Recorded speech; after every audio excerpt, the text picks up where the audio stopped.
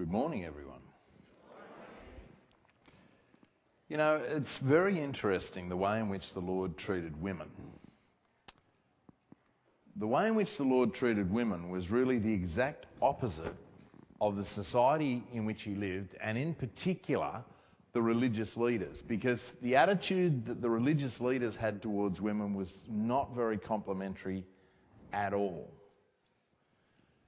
It's very clear that the Lord Jesus Christ had a very, very, very high regard for women, but not just for women, also the world of women.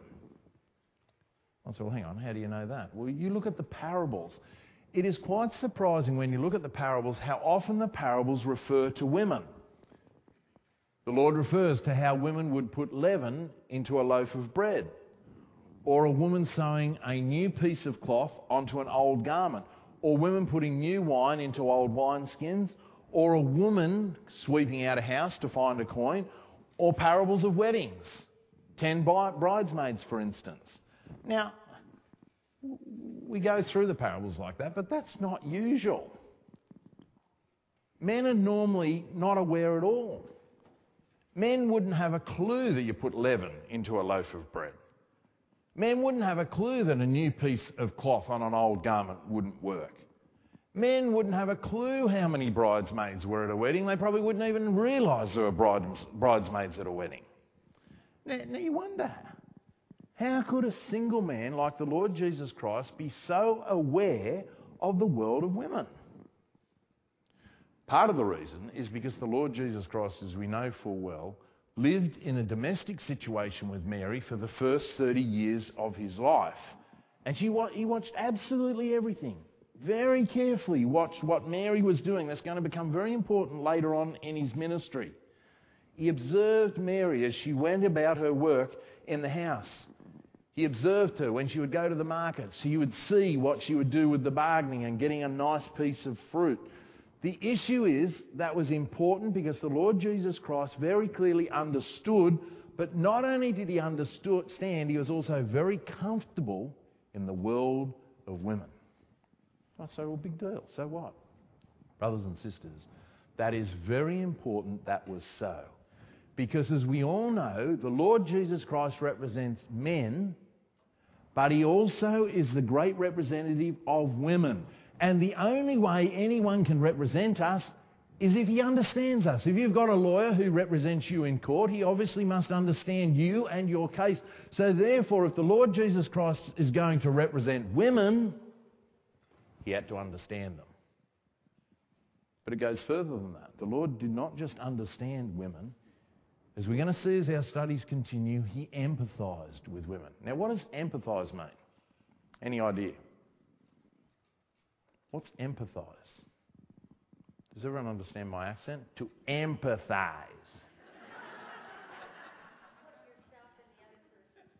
Exactly. Putting yourself in the other person's place. And the only way the Lord would be able to do that with women is if he understood them. And that's very powerful for our sisters because remember, he is our great high priest who is touched with the feelings of your infirmity. And he can only be touched if he understands your infirmity. You know, when you look at the Lord's relationship with women, his relationship and his lifestyle was so remarkable, as one writer says, it was astonishing. He treated women as fully equal to men. There is no word of deprecation about a woman that is ever found coming out of his lips. And we all know how, as the Saviour, he managed to identify with people who were oppressed and disinherited, but he also identified with women, and he talked with women and about women with complete freedom and candour. And I can guarantee the majority of us men cannot do that. Now let's have a look in Luke chapter 8. I'm going to get in a lot of trouble from the brethren after this, I can assure you. Why we are so nice to the women. Oh, well, that's just the risk I'll have to take. I might go for a walk after this study and I'll be back on Saturday. Luke chapter 8 and at verse 1. And it came to pass afterward that he went throughout every city and village, preaching and showing the glad tidings of the kingdom of God, and the 12 were with him. So you say there is his close disciples. His close disciples are the 12 disciples. But verse 2, it's worth circling this word, and. He's emphasising that he took with him on this preaching campaign the 12 disciples and the women. Mary Magdalene, verse 3, Joanna, Susanna, and many others. So here we have his close disciples, the 12 disciples and the women. But then you read at the end of verse 3, oh, hang on. The women ministered unto him of their substance. And it's worth noting in your margin, the word minister means to supply food and the necessities of life. So you think, hang on, no. His 12 disciples were his close followers, and the women were just there to look after him, make sure there's food, make sure there's a bed. And that's understandable, because it allowed the Lord to concentrate on his great work, as we mentioned in our first study, of saving men for the kingdom. And these women would all provide a different role. Some were more wealthy, they'd provide the money. Others would provide the food, others the bed. But is that all the Lord expected of women? With their aprons on, cooking and cleaning out there in the kitchen while the 12 disciples listened to what the Lord had to say for his special apostles? No. We're going to see later on, the main thing the Lord required from the women was exactly what he required from the 12 disciples. And that was to sit at his feet and to learn of him. We're going to prove what we're saying by looking at a few women in the record. The first one is the woman who touched the Lord's garment in Mark chapter 5 and at verse 24. Let's have a look at that.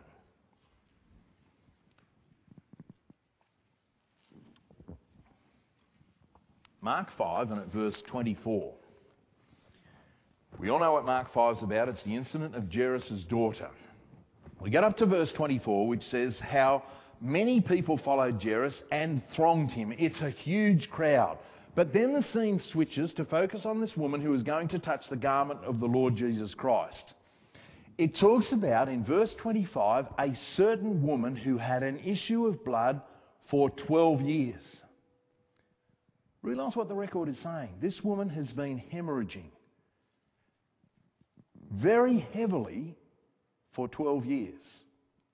And so therefore, up until this stage, it was absolutely impossible for her to come before the Lord Jesus Christ. Brothers and sisters, realise that this woman had a very personal, embarrassing, private grief. The law talked about this situation in Leviticus 15 verse 25, and the law is very specific. Every bed you lay on, every chair you sit on, whatever you touch will be unclean. Now, can you imagine how that would affect her mental state? Everything I touch is unclean. It must mean I am unclean, unworthy. And then under the law, she had to be put out of the camp as an outcast. And as usual, the rabbis would add their extra things to make life even harder. The rabbi says she must be divorced, forced out of the family home, not allowed to the temple or the synagogue. And it gets worse. Verse 26, she suffers many things of many physicians. The cures for this particular problem were very drastic, and the commentators say some were absolutely disgusting and degrading. The doctors didn't have a clue, and their cures were just awful. Think of this woman. Back then they were incredibly modest. The great loss of dignity and the incredible cruelty just to go to one doctor. Sisters, how do you feel when your normal doctor is not there and you've got to go and see someone else? She had to see a whole lot of doctors. How bad is this disease? In verse 34, when she is healed, she is cured of the plague. That's an incredibly strong word. It's the same word used in Acts 22 and at verse 25 of the scourging of Paul. It gives us some idea how humiliating, how shameful, how painful this particular disease is. And it says in verse 26, she spent all that she had and was nothing bettered, but rather grew worse. Can you picture what it was like for this poor woman? She's kicked out of the family home. She's been divorced. She won't see her children. She can't go near anyone. And now, how is she going to survive? She has literally got no money at all. I think it's just like Jairus. The very last resort is the Lord Jesus Christ. And in verse 27, she heard of Jesus. She could never see Jesus. She could never come in the public because she was worried people would say, "You are unclean." But now she is desperate, and with incredible determination, it says she came in the press. Realise what that's saying. Probably for the first time in 12 years, she's amongst people. You know, when you're isolated for some time and all of a sudden you're amongst people, it's overwhelming, it's bewildering. I remember a year ago I was in a health clinic, hard to believe now, for about 3 weeks. Reasonably isolated. And I came out and went to an ecclesial combined weekend. There were hundreds of people there. And I remember I'd been away for only 3 weeks and there's all these people walking around. It was just overwhelming. Can you picture what it would have been like for this woman who for 12 years has been near no one whatsoever, and now she's in a huge crowd, all of them jostling and fighting, trying to get near the Lord Jesus Christ. She'd be looking around with eyes wide as saucers. It's just incredible. All these people, young, old, middle-aged, with children. And in any crowd, their normal hopes and fears, joys and tears. And she felt so out of it. These people are free. They can come and go as they please. They can be part of this crowd. They can go to the synagogue. They can go to the temple. I can go nowhere. I can see no one. And what she does is fasten her eyes upon the Lord Jesus Christ, and she plucks up the courage and stealthily has to fight and force her way through this crowd. Realise how difficult that was. For 12 years her vitality has been sapped, and now she's got to fight her way through this crowd. She's weak, she's lightheaded. And notice what verse 28 says, "If I can touch Buddy's clothes, I'll be made whole." In the Greek, it's over and over again. She's psyching herself up. Brothers and sisters, I believe she's almost at the point of death. And she says over and over again, "I'm about to fall, but I've got to keep going. All I've got to do is touch his clothes and I'll be made whole. Just touch his clothes and I'll be made whole." And as she's fighting her way through the crowd, she can see that she's going to make it to the Lord Jesus Christ. Thank goodness. Just keep going. I've just got to touch him and I'll be made whole. But then by combining the other records, it appears that Jairus, right at the point when she could catch up with the Lord Jesus Christ, hurries the Lord along. It's going to be impossible, but no, she keeps on psyching herself up. "If I can touch him, I'll be made whole." And she forces her well through. She hasn't got any more strength. And the Lord's past her, and with a sudden lunge, she just touches the hem of the garment. That's what the record says. She touched him from behind and just got the hem of his garment. Now, as soon as she touches that hem, she feels this incredible power surging through her.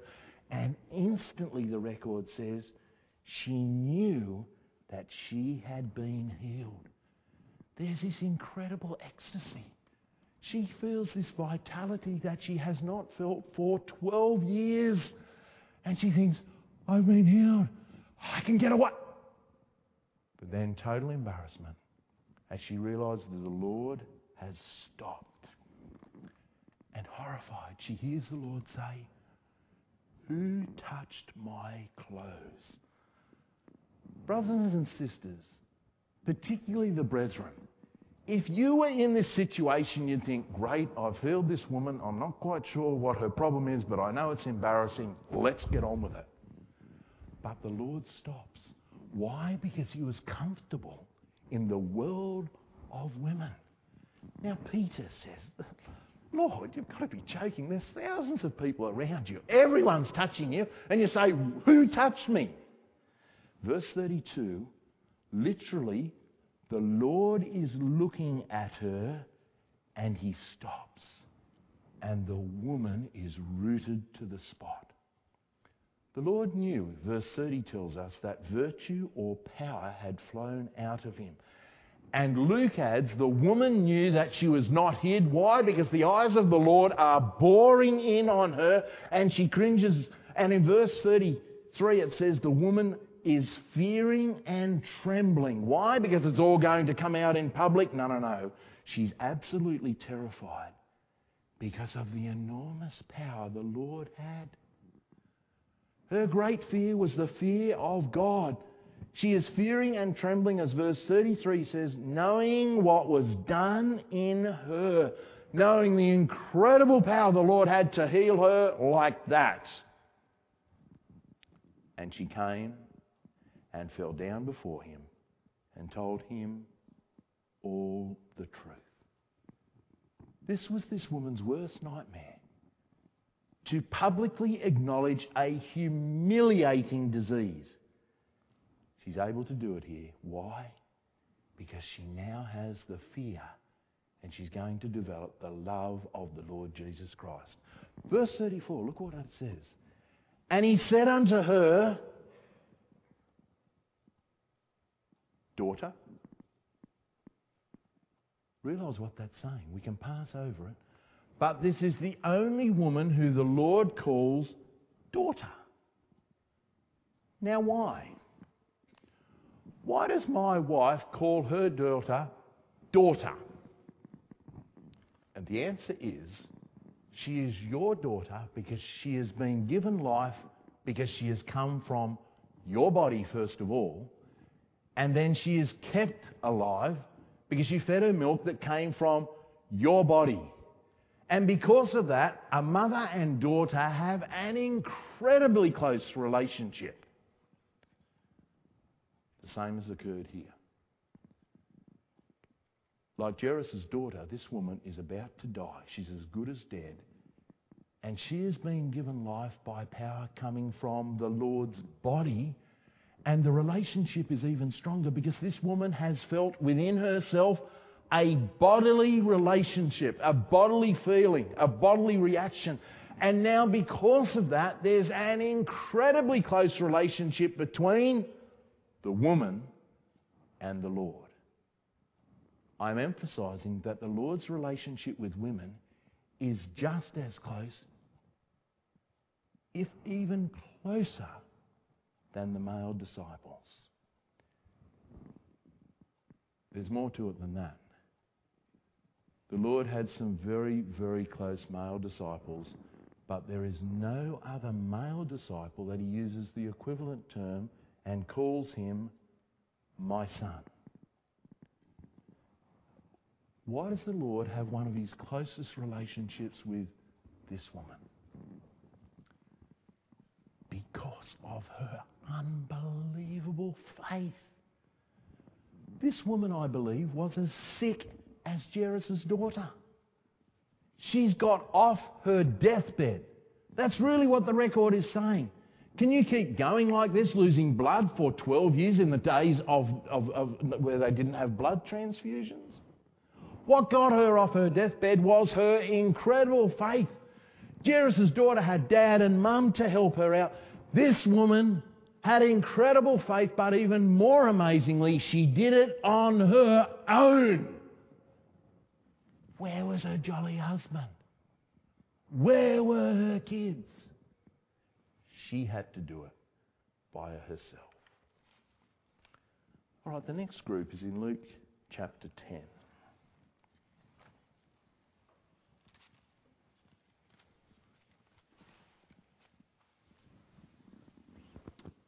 And you think, here we go again, the old Mary and Martha story yet again. You're going to get the Australian version. That's a real worry, isn't it?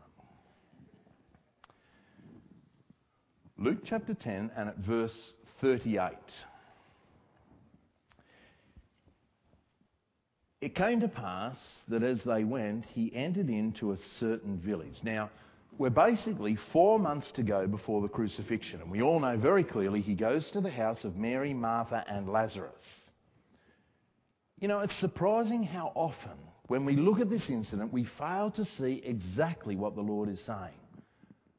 And sometimes you hear exposition where people say, well, basically, you're either a spiritual, contemplative Mary or you are a practical Martha. It's as if you can divide the service of the Lord Jesus Christ into two different categories. And depending on your point of view, you side either with Mary or with Martha.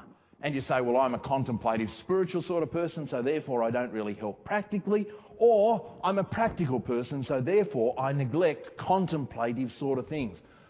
Both of those are very, very inaccurate. And we're going to see what the Lord was really trying to say.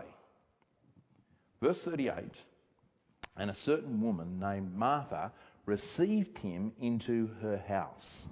Simply means they welcomed the Lord Jesus Christ as a guest. And to them, the Lord Jesus Christ was the greatest guest you could ever have. And you can imagine, if the Lord came to your house, you'd make sure you could give him the very best meal possible. And that's exactly what Martha does. She's very busy in the kitchen preparing a fantastic meal. But she was helped at first by Mary. So if you think Mary is a contemplative, do-nothing sort of person, you are wrong. Mary had helped her until the Lord arrived. We know that from verse 40. It says specifically, my sister Mary has left me. So obviously at the beginning, she pitched in and helped. And then once the Lord arrived, Martha stayed in the kitchen and Mary served. Now, how do I know that? Well, there's two words used of serving in verse 40. The first one in verse 40, and it's worth noting this in your margin, Martha was cumbered about with much service. And that word, service, according to Thayer, means the service of those who prepare and present the food. She's the chef. And then Mary was supposed to serve. That's the second word used in verse 40. My sister has left me to serve alone. And the second word for serve in verse 40 means to wait at the table and to offer food and drink to the guest. She's the waitress. Pretty simple. Like all sisters, they work out what they're going to do beforehand. And Martha says, well, look, I'll stay in the kitchen and cook. Can you serve the food as the waitress? Fine, no problem at all. So verse 40, Martha is cumbered about with much serving and cooking in the kitchen. And she comes to him and says, Lord, do you not care that Mary hath left me to serve at the tables as well? She was supposed to help, but now I've got to do two jobs. That's the meaning of verse 40. But it says that Mary has left me.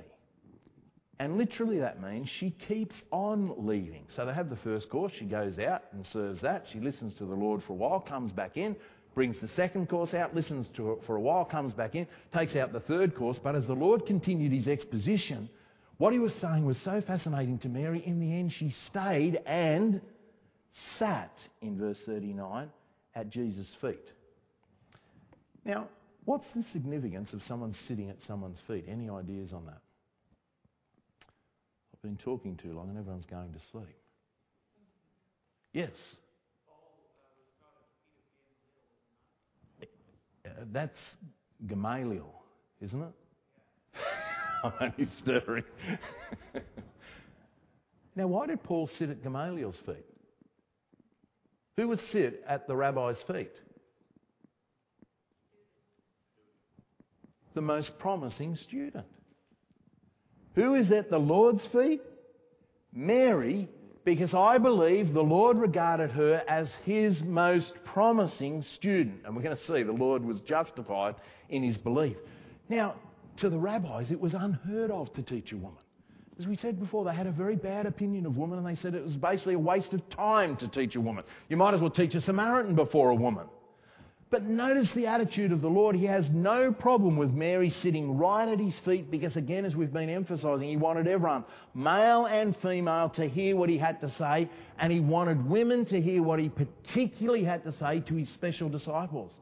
Remember, we're in the last 6 months of his ministry, and he's focusing on his special disciples, which were the men and the women.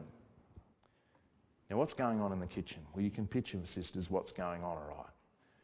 Poor old Martha's working flat out, making dish after dish after dish, and the server is just filled with all this food. Where's Mary? I can't fit any more food on the bench. Why isn't she taking the food out? And she looks around the corner of the kitchen. Oh, she's sitting, listening to the Lord Jesus Christ. She started to get a little bit resentful. And as all sisters would do, I'm working alone, she's doing nothing. She would start to make a little bit of extra noise, rattling and banging the saucepans, bang on the stove. And then with a red face, turn around and give her sister the death stare. What are you doing? And she doesn't even notice the death stare, and there's nothing worse to give your very best death stare and to be ignored, not even noticed. Bang, bash, death stare, bang, bash, death stare. On it goes, and she's still listening to the Lord Jesus Christ. And in the end, the resentment grew to something that sounded very much like anger. She can't stop herself. And later on, she would be so embarrassed to realise she has interrupted the Lord's exposition. And at first, she's very reverent in verse 40. Lord, Lord. And then she gets out of control. Don't you care that my sister has left me alone? It's quite unlike her. What's her problem? Verse 40, she's cumbered about with much serving. That word cumbered is very powerful. It means to be drawn in different ways at the same time. And when I read that particular exposition of the word, I killed myself laughing. Why? Because occasionally, very rarely, I actually do catering at our ecclesia, which is the biggest joke because I wouldn't have a clue how to cook. And what happens is when I've got 100 people and the thing is total chaos, I do exactly what Martha was doing. I am so stressed, I just don't know what to do next, or I'm all over the shop. And that's exactly what Martha is doing. She is cumbered about with much business. Verse 41, the Lord says, Martha, Martha, you are careful and troubled about many things. You know, it's very, very important to realise the Lord would not have said anything if she hadn't criticised Mary. If Martha wanted to stay in the kitchen and keep on cooking, that's fine.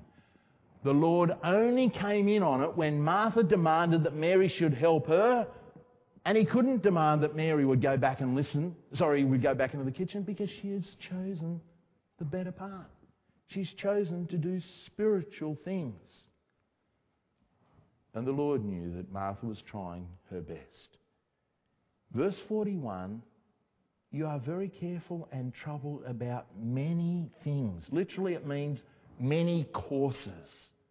You're careful, you're anxious, and you're troubled, you're disturbed in mind. And the Lord is very understanding. I think he was incredibly gentle to this sister. Her motive is good. But the Lord says it's not necessary to provide so many things. Don't misunderstand what the Lord is saying. He very much appreciated little things to show your love. The Lord emphasised that. That's a wonderful thing, that a sister does these little things to show your love for me. But in all this activity, Martha, you forgot who I am. I have not come to be ministered to, but to minister. And in verse 41 and verse 42, you've been so worried about many courses, but really there is only one course that is necessary. There's only one course that is a necessity at this meal. And verse 42, Mary has deliberately chosen the good part. She's chosen the best course. The best dish that's going to be presented at this meal are my words. And she hasn't done it because she's selfish or lazy or because she's an intellectual. No. She's chosen to listen to me because that's what is best. And as verse 42 goes on to say, what she's heard from my mouth today won't be taken away from her, because sitting at my feet will prepare her for life forever. Martha, really what you ought to do is just get out of the kitchen and sit at my feet as well. You know, this is vital for brothers and sisters to sit at the feet of the Lord. Because when you're at the feet of the Lord, two things will happen. Number one, you are listening to him. And number two, you are getting close to him. And tragically, by dividing disciples into Marys and Marthas, we don't do either woman justice. If you think that Martha is just a practical woman with no spirituality, you are mistaken, because in John chapter 12, Martha makes one of the most profound statements any disciple, either male or female, has ever made. We're missing the importance of what the Lord is saying, and the Lord is saying, yes, it's true. He wants us to come into the truth and serve in whatever way we can. But if you want to serve the Lord and you want to serve him with the right spirit, you have to spend time at his feet. Because when you spend time at his feet, you'll see what he requires. And you see the attitude he wants for right service. And then when you spend time sitting at his feet, you'll stand up and you'll realise what his spirit is, what his attitude is, what his joy is, what his love is. And then when you stand up, you are confident that you will be able to do whatever you can for him. It's a very, very important principle. And I am emphasising it's not just brethren, but our sisters must get into a deep contemplation of the Word of God. The Lord wants all of us to sit at his feet. Brothers and sisters, this principle is incredibly powerful. In ecclesial life, what can happen is you can energetically run all around the ecclesia with gritted teeth saying, I've got to do this work for my God. If you've got that attitude, I've got to do the work for my God, inevitably you're going to grow tired and you're going to get angry with your brethren. We need to learn what the Lord Jesus Christ told Martha. That is, service in the truth is not something that you inspire yourself to do. You've got to be taught by the Lord so you can work in the ecclesia with the right spirit. Again, as far as our sisters are concerned, home life is a place where you can serve the Lord Jesus Christ and think, oh no.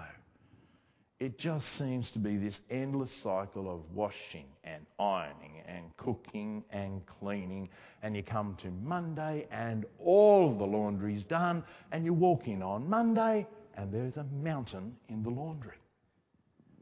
It just never seems to be done. But sisters, quite often the work can be excessive and overwhelming because we're overdoing it. The meals have to be overly good. The house has to be absolutely spotless. Everything has to be perfect. And what happens when we get into this spiral is we're overdoing it.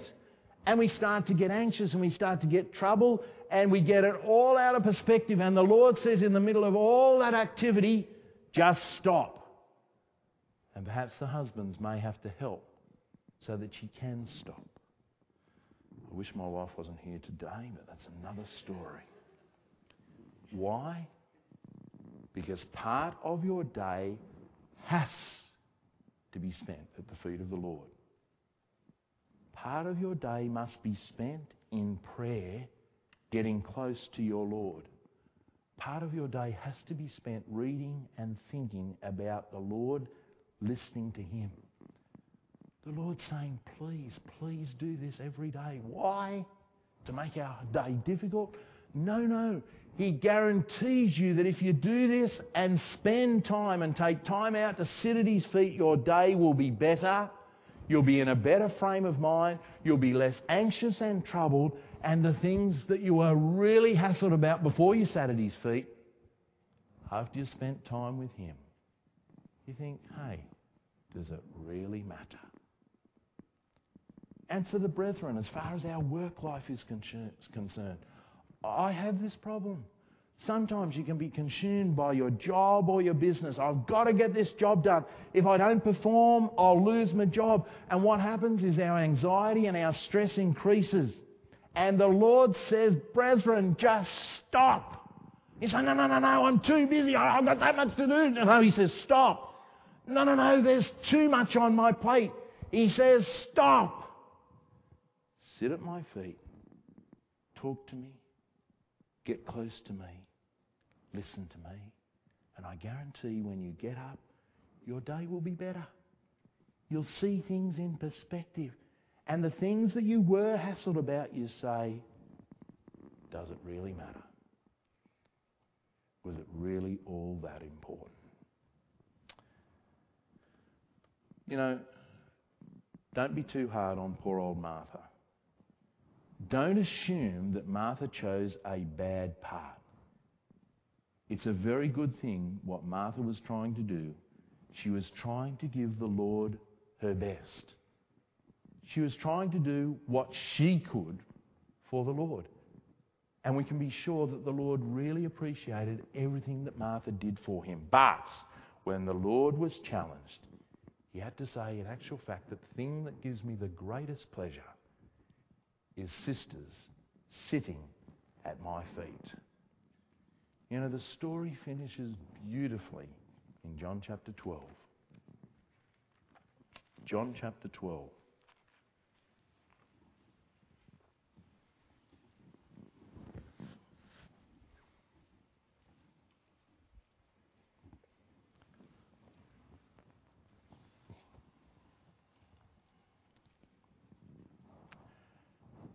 John 12 and at verse 1,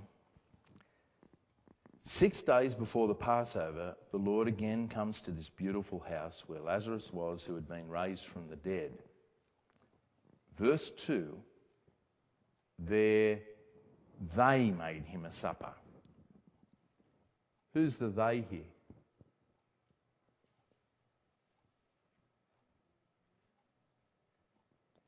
I've got plenty of time. Once again, the Australian has not gone overtime. I notice Mark again went 3 minutes overtime. I'm glad the chairman's picking him up. 10:03.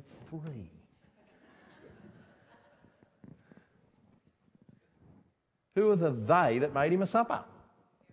Exactly. Oh, is that one of those questions that was so obvious that I'm insulting you by asking the question? Sorry, I apologise. I thought it was a difficult question, but again, I'm blonde. The issue is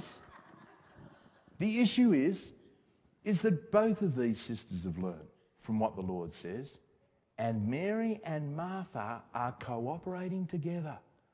Both of them are working. Mary is very much part of helping. Sitting at the Lord's feet doesn't mean you don't pitch in and help when it's needed. But notice they've been very careful this time that the meal is ready before the Lord turns up. And it's probably not as elaborate.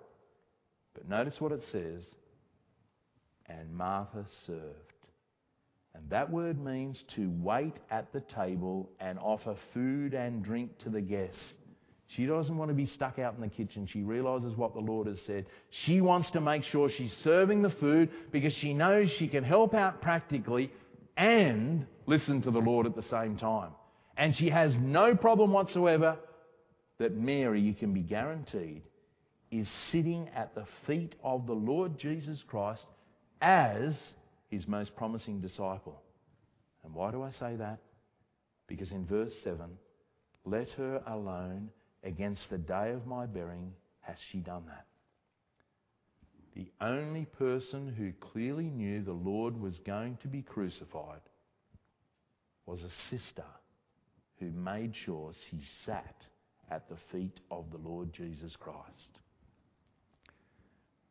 6 days later, they took the Lord and they killed him. And again, it's the women who shone at that particular time. The women are great in a crisis. Why do I say that? The men ran away and the women stayed. The Lord was then resurrected. And who did he appear to first of all? His dearest and his most loved friends, the women. You know, to summarise, brothers and sisters, there is not one instance in the entire gospel record where a woman was ever hostile to the Lord. I wish I could say the same for the men.